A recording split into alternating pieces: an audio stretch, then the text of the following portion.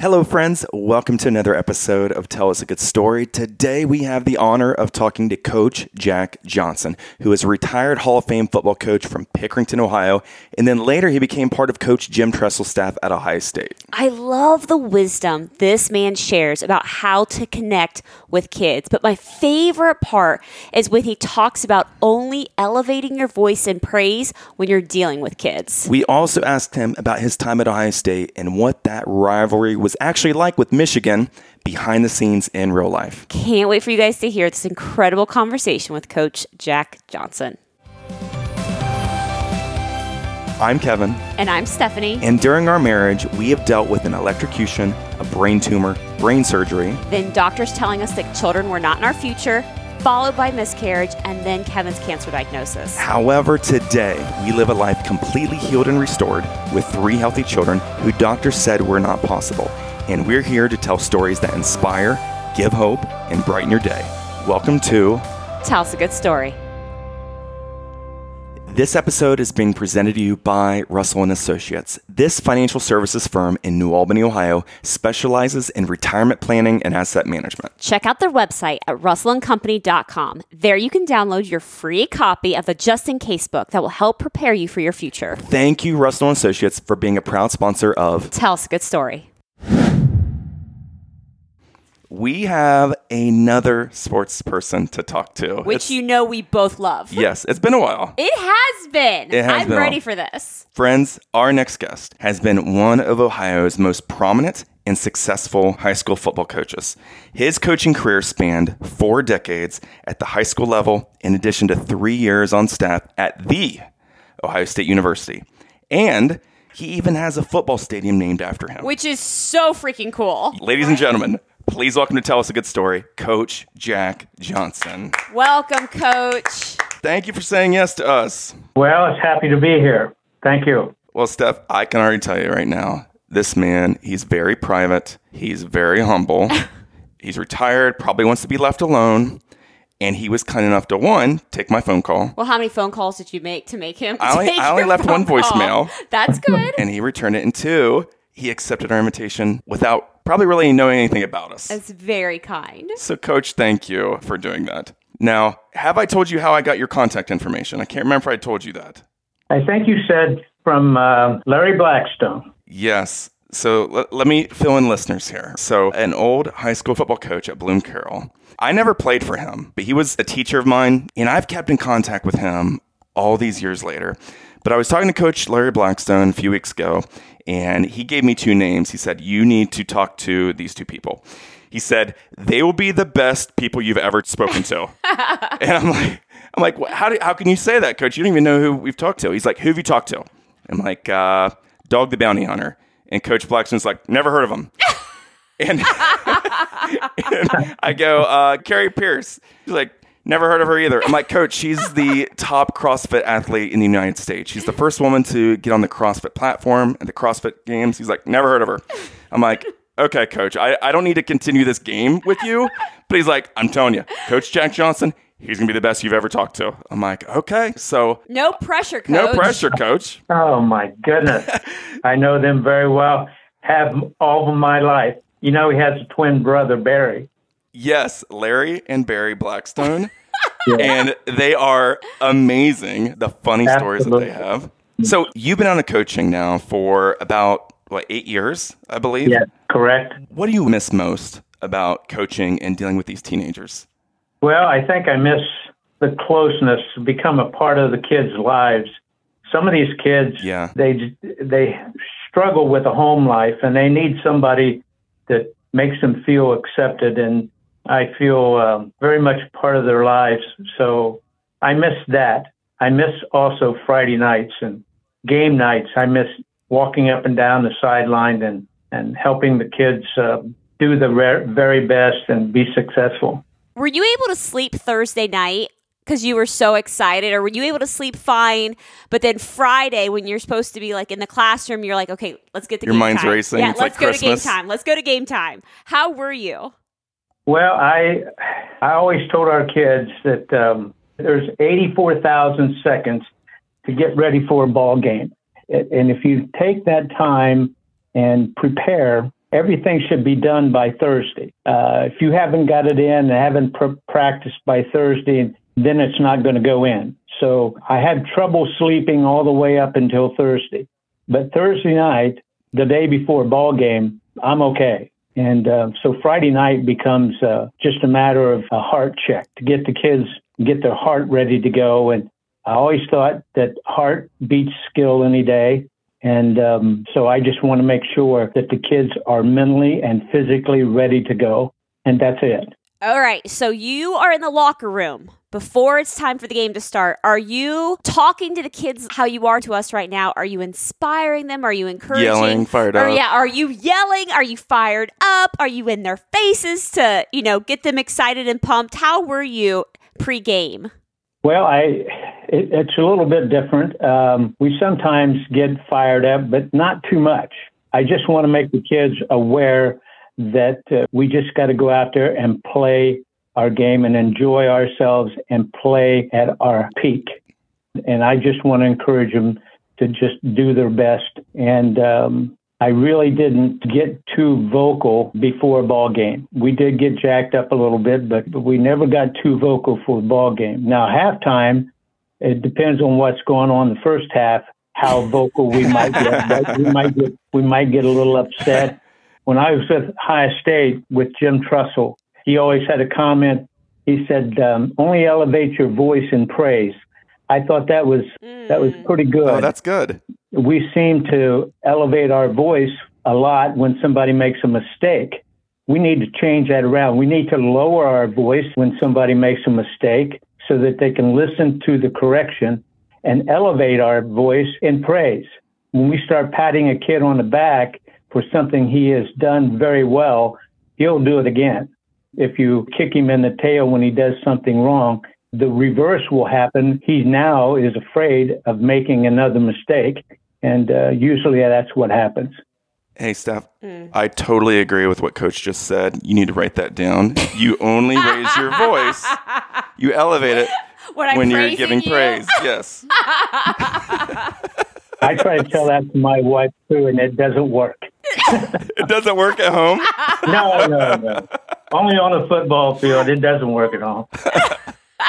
Steph, you asked Coach about what his Fridays were like. Mm-hmm. I'm going to be honest. If I was a football coach, I would probably be the worst high school teacher on Fridays of game days. It would literally be video day for every class I'm in, and I would just be going through the notes or watching film or just final preparation. Like, I would be terrible. Well, apparently you didn't have Coach Johnson because you have 84,000 seconds to prepare. Pencils down. But yeah, so you would not be on his staff, apparently. Kevin, do you like to help your friends out? It depends. If our friends are asking me to help them move, then no, I absolutely do not like to help my friends out.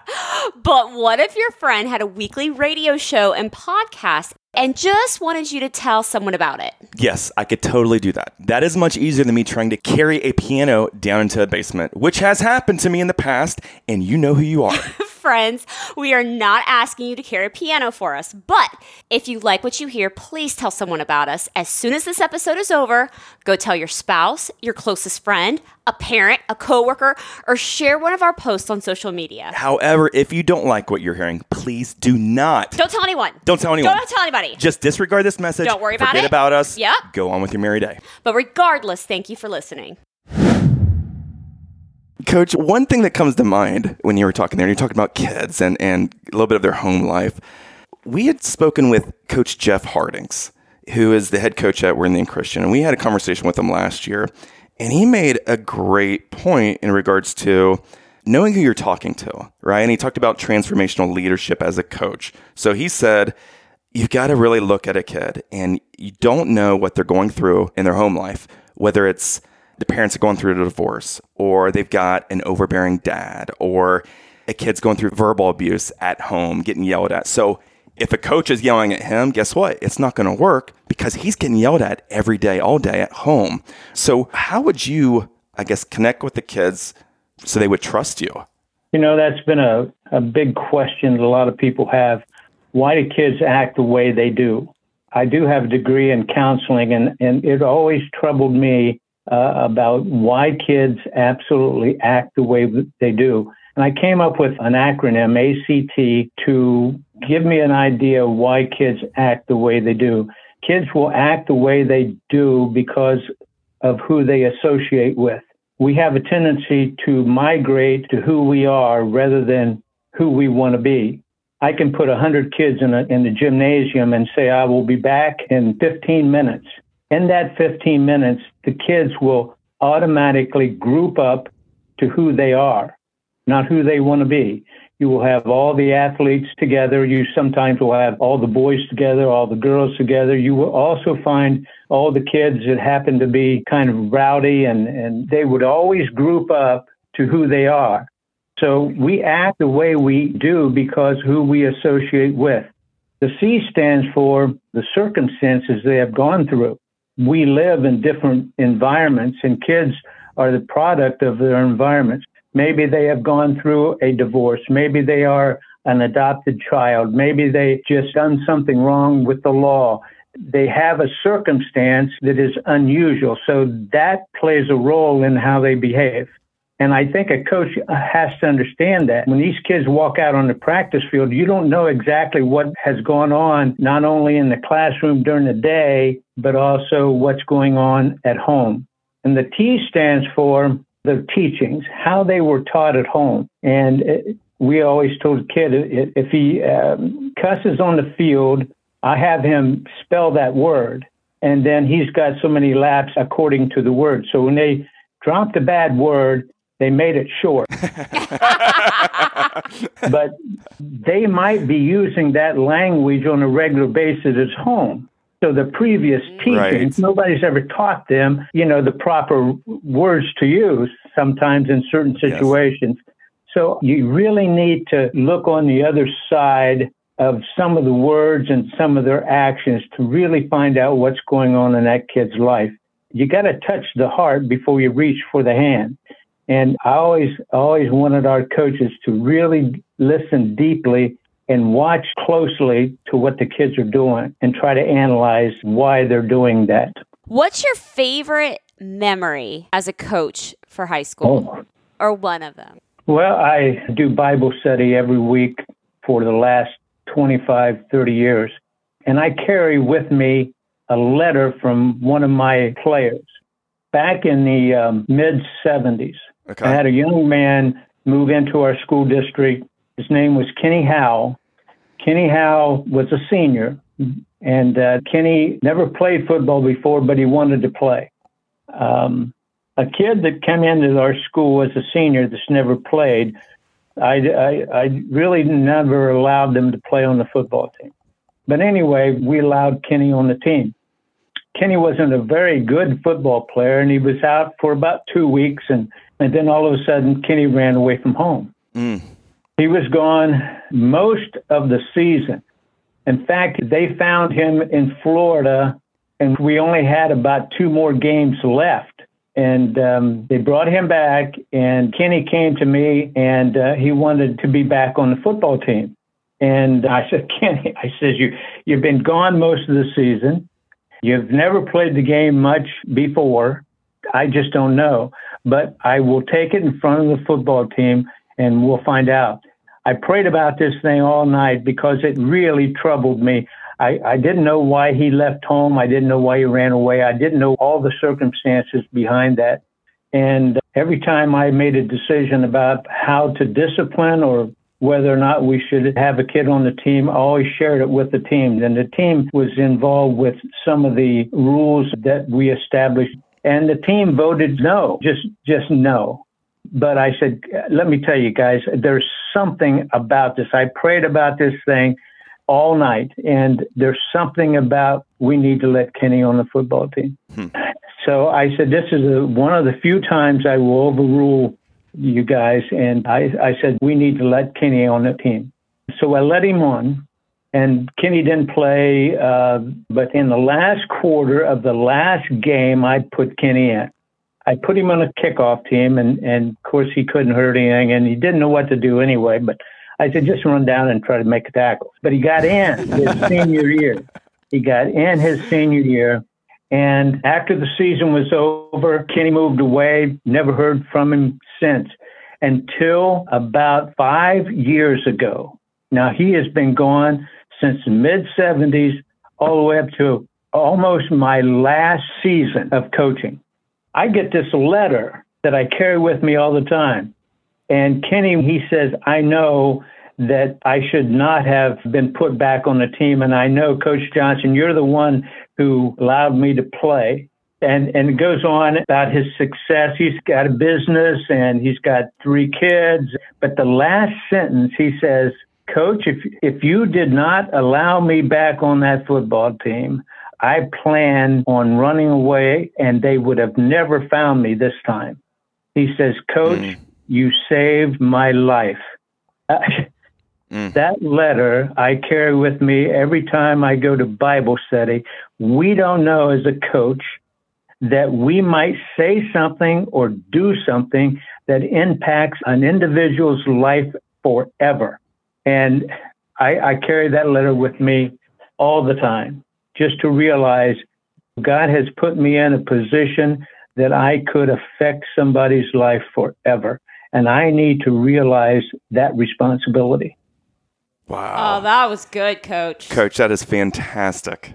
And you're right. The responsibilities that coaches and mentors have, especially at a high school level, and how influential you can be. I mean, that young man may not have had a father figure in his life. And so for you just to reach out to help him was such an influence. But it's also interesting, right? Because I'm sure, Coach, you're stressed with work, coaching the team, being a family man, but just to still be present in these kids' lives and the impact you still made. Like, I love that. I love that.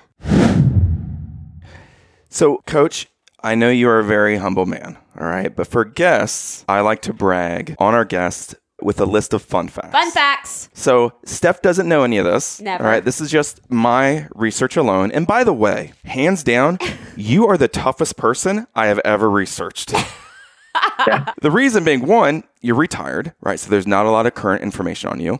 And 2, do you know how many men have the name Jack Johnson? Oh, yes. A lot of people in this world have had the name Jack Johnson. So researching you was not easy. But here we go. You ready for this stuff? Let's do it. Fun facts. Coach Johnson here, graduate of Liberty Union High School.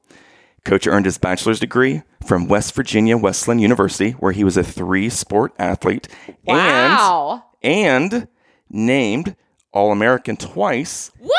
In both football and baseball. Coach Johnson here spent 31 years head coach at Pickerington High School, winning 202 games, which is now Pickerington Central since they split. Before he retired in 2002, Coach served 3 years on the football staff at the Ohio State University with Coach Jim Tressel. So cool. And Coach Tressel actually referenced and quoted Coach Johnson in his book titled The Winner's Manual. Oh, that's cool. What was the phone call like when Tressel asked you to be on staff with him? Well, that was kind of a story. It goes back to 2000, and we were a pretty good football team. And we were in the semifinals playing St. Ignatius, and we lost. So I got back, and about 3 weeks after we got back, I get a phone call from Tressel. And he says, I want you to speak at the state clinic. And the only way you get to the Ohio State football clinic is you got to win a state title. I said, Coach, I didn't win a state title. I said, St. Ignatius won that state title. He says, I want you to speak. And I couldn't believe it. And then he told me a week after that when I was going to speak. I am going to speak right after Earl Bruce and right before Jim Tressel. Right in between those two guys. Oh, my gosh. Wow. Oh, I know. There's 1,500 coaches there. And when I spoke, Jim Tressel is sitting right in front of me. He's going to speak next. And he's taking notes about what I'm talking about. After that speech, he says, you're going to be a Buckeye. Now, this was in 2000. And I told the school that I was going to retire in 2000, but they wanted to hire me back for another couple years. I said, I will leave when you split the school. I am not going to stay as a head coach when you split. That's dividing families up, and I'm not going to do that. So I told Truss, I said, I am a high school football coach. I said, I am no Big Ten coach. But Trussell says, you're going to be a Buckeye. And I said, well, I'm still at Pickerington. He says, when you finalize this retirement, when you walk out of there, you call me. Wow. Well, in 2002, I said, this is my last season. They finished the high school, and I said, I'm done. Well, I called Truss, and he says, come on up. So I left Pickerington, walked out the front door of Pickerington, and went right up to Ohio State. Oh. It was truly amazing. And Coach Trussell was one of the greatest coaches I think I've ever been around. I was very, very blessed there, but that was an unusual situation to happen. And it was a God thing. So speaking at the state clinic was phenomenal, but to be on the staff is unbelievable. And that's what God does all the time. He takes something that is little and he magnifies it to something that you would never, ever believe. What was your favorite perk of being on the Ohio State staff? Pay raise. Pay raise. My favorite perk probably was getting to know Coach Trussell from a personal standpoint, not just as a coach. I remember the first game that we had was a night game against Washington. And my wife has sat through all kinds of games, high school games where the snow is blowing and cold and all this stuff. But sitting in the middle of Ohio State Stadium at a night game, her first ball game, was unbelievable. I remember we came off the field at halftime, and my son was right there by the gate. And he says, Dad, go ahead and finish the ball game, but I just want to tell you, the squad just took Mom to the hospital. Oh, no. This is my first game. So whole second half, I'm on pins and needles. And then after it was over, I said, Truss, I can't stay. I got to leave. So I went to the hospital, and Pam had high blood pressure, and it just got to the point where she almost passed out. And so they rushed her to the hospital. But that perk, probably the perk is that Trussell was just more than a coach. And I just really appreciated it out of Coach Trussell. And still today, we still talk all the time. So did you start there then in, I guess, 2003? Would that have been your first season there, Coach? Yes. Is that with Maurice Clarett? That would have been. Oh, yeah. My job was almost like a counselor situation. Coach Trussell wanted me to have an office in which I counseled the kids, not so much coached them. I was in the weight room all the time. You get to know the ball players when they're lifting weights more so than out on the practice field. He says, I want you to be in the weight room. I want you to get to know these kids, not only a physical standpoint, but also a personal standpoint. And he says, I want you to keep track. And he gave me about 5 kids that were questionable kids, and I had to look after them. We had Maurice Clarett, was a handful, trying to chase Maurice around. And so my job was to chase these kids and to keep them out of trouble and counsel them, and Truss assigned those types of kids to me. So looking back on 2003 with Maurice Clarett, that was when he didn't play for Ohio State. He left, tried to go into the NFL, and Correct. Just a mess. And so, Correct. You to deal with that.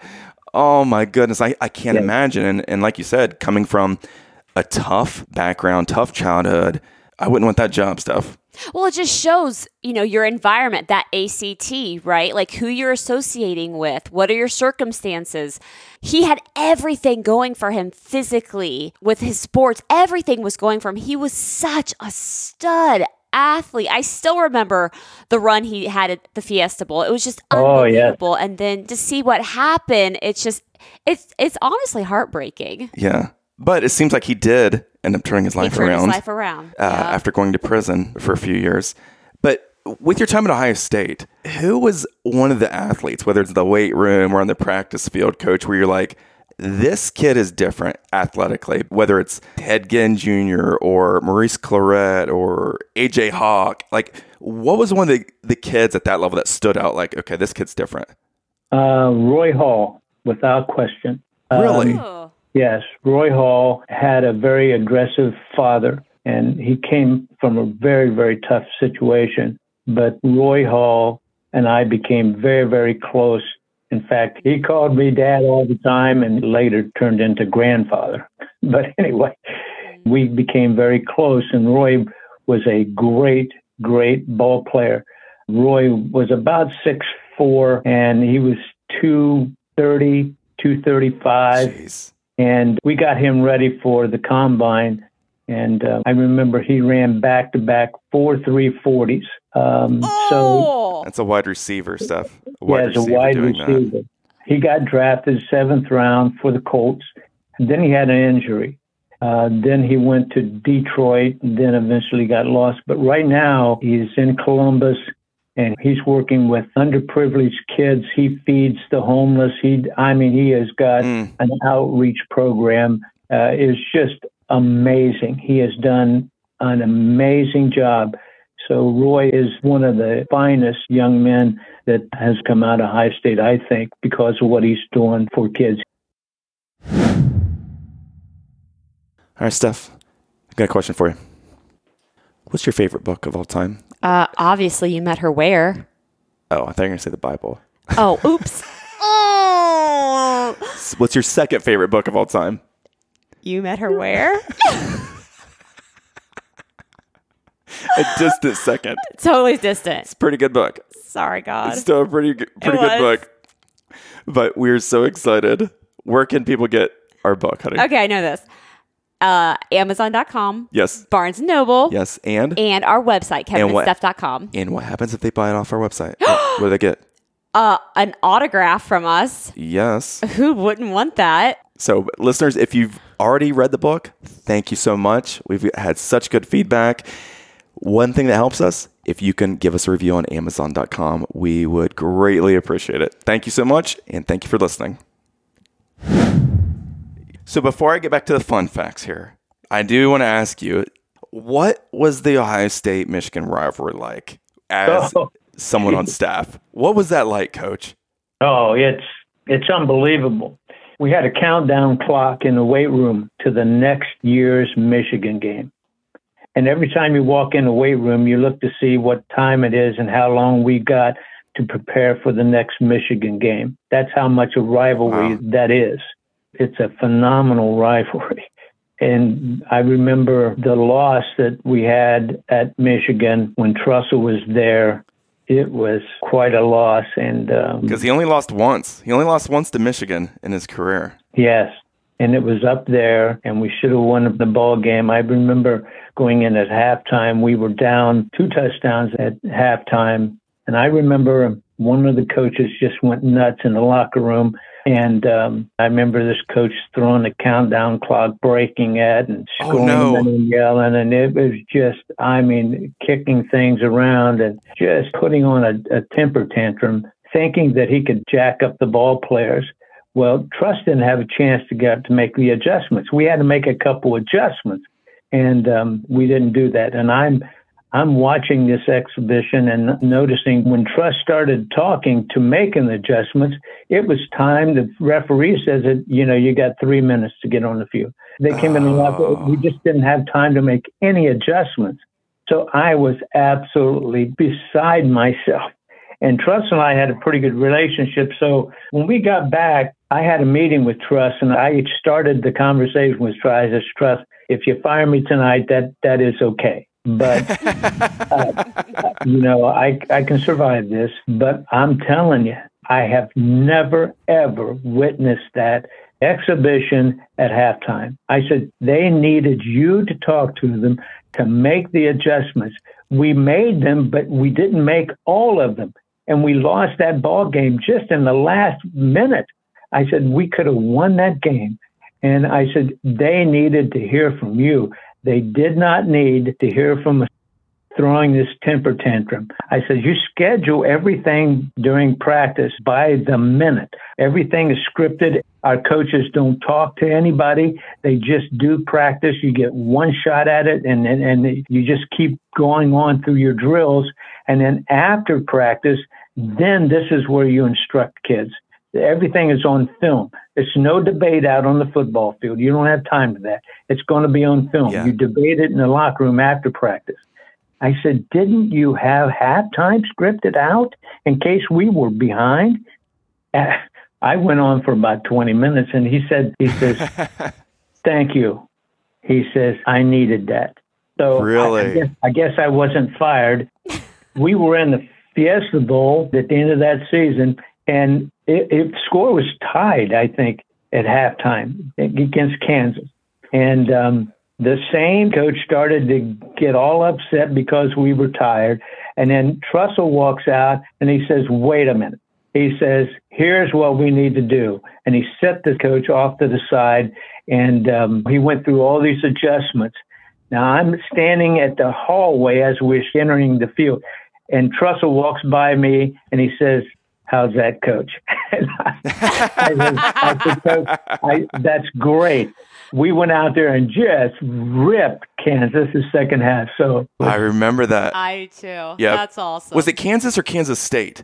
Kansas State, yes. Okay, I thought it was Kansas State. Oh, that is fantastic. Well, Steph, 2 more fun facts here. Okay, fun facts. For Coach. All right, so after there's 3 seasons, he returned to education in 2004 as Harvest Prep's Dean of Students and head coach for 8 seasons.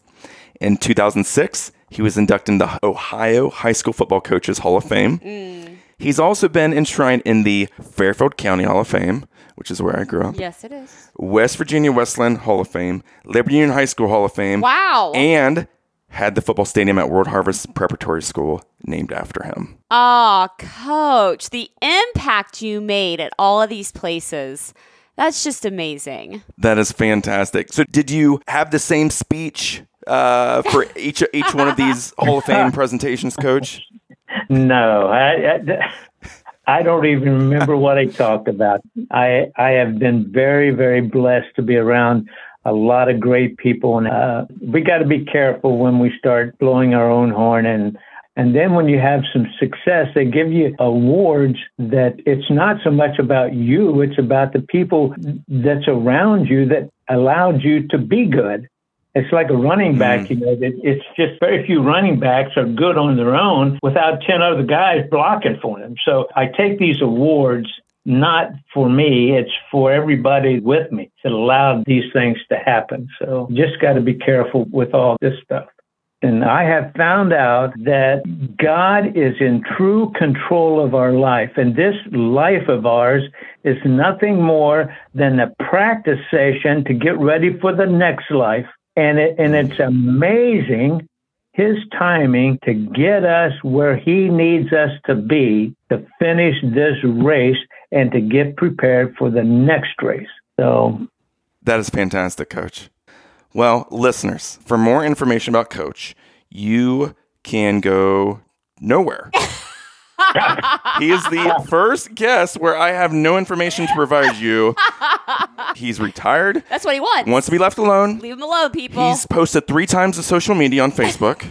So good luck with your Google search of Jack Johnson. But Coach, I am so blessed. 1, Coach Blackstone gave us your contact information.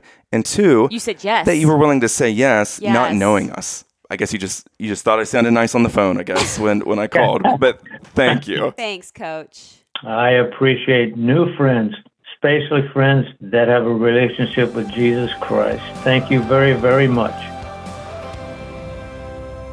Friends, we want to encourage you to please follow us wherever you listen to this, whether it's on the Apple Podcast app, iHeartRadio, Spotify, or one of the other platforms. It's completely free, you guys. This helps us out big time with the folks who track this stuff. If you haven't already, we want to encourage you to please rate or even write us a review on Apple Podcast. We need as many as we possibly can, even if it's just 1 sentence. Thank you for listening, you guys, and sharing us with your friends.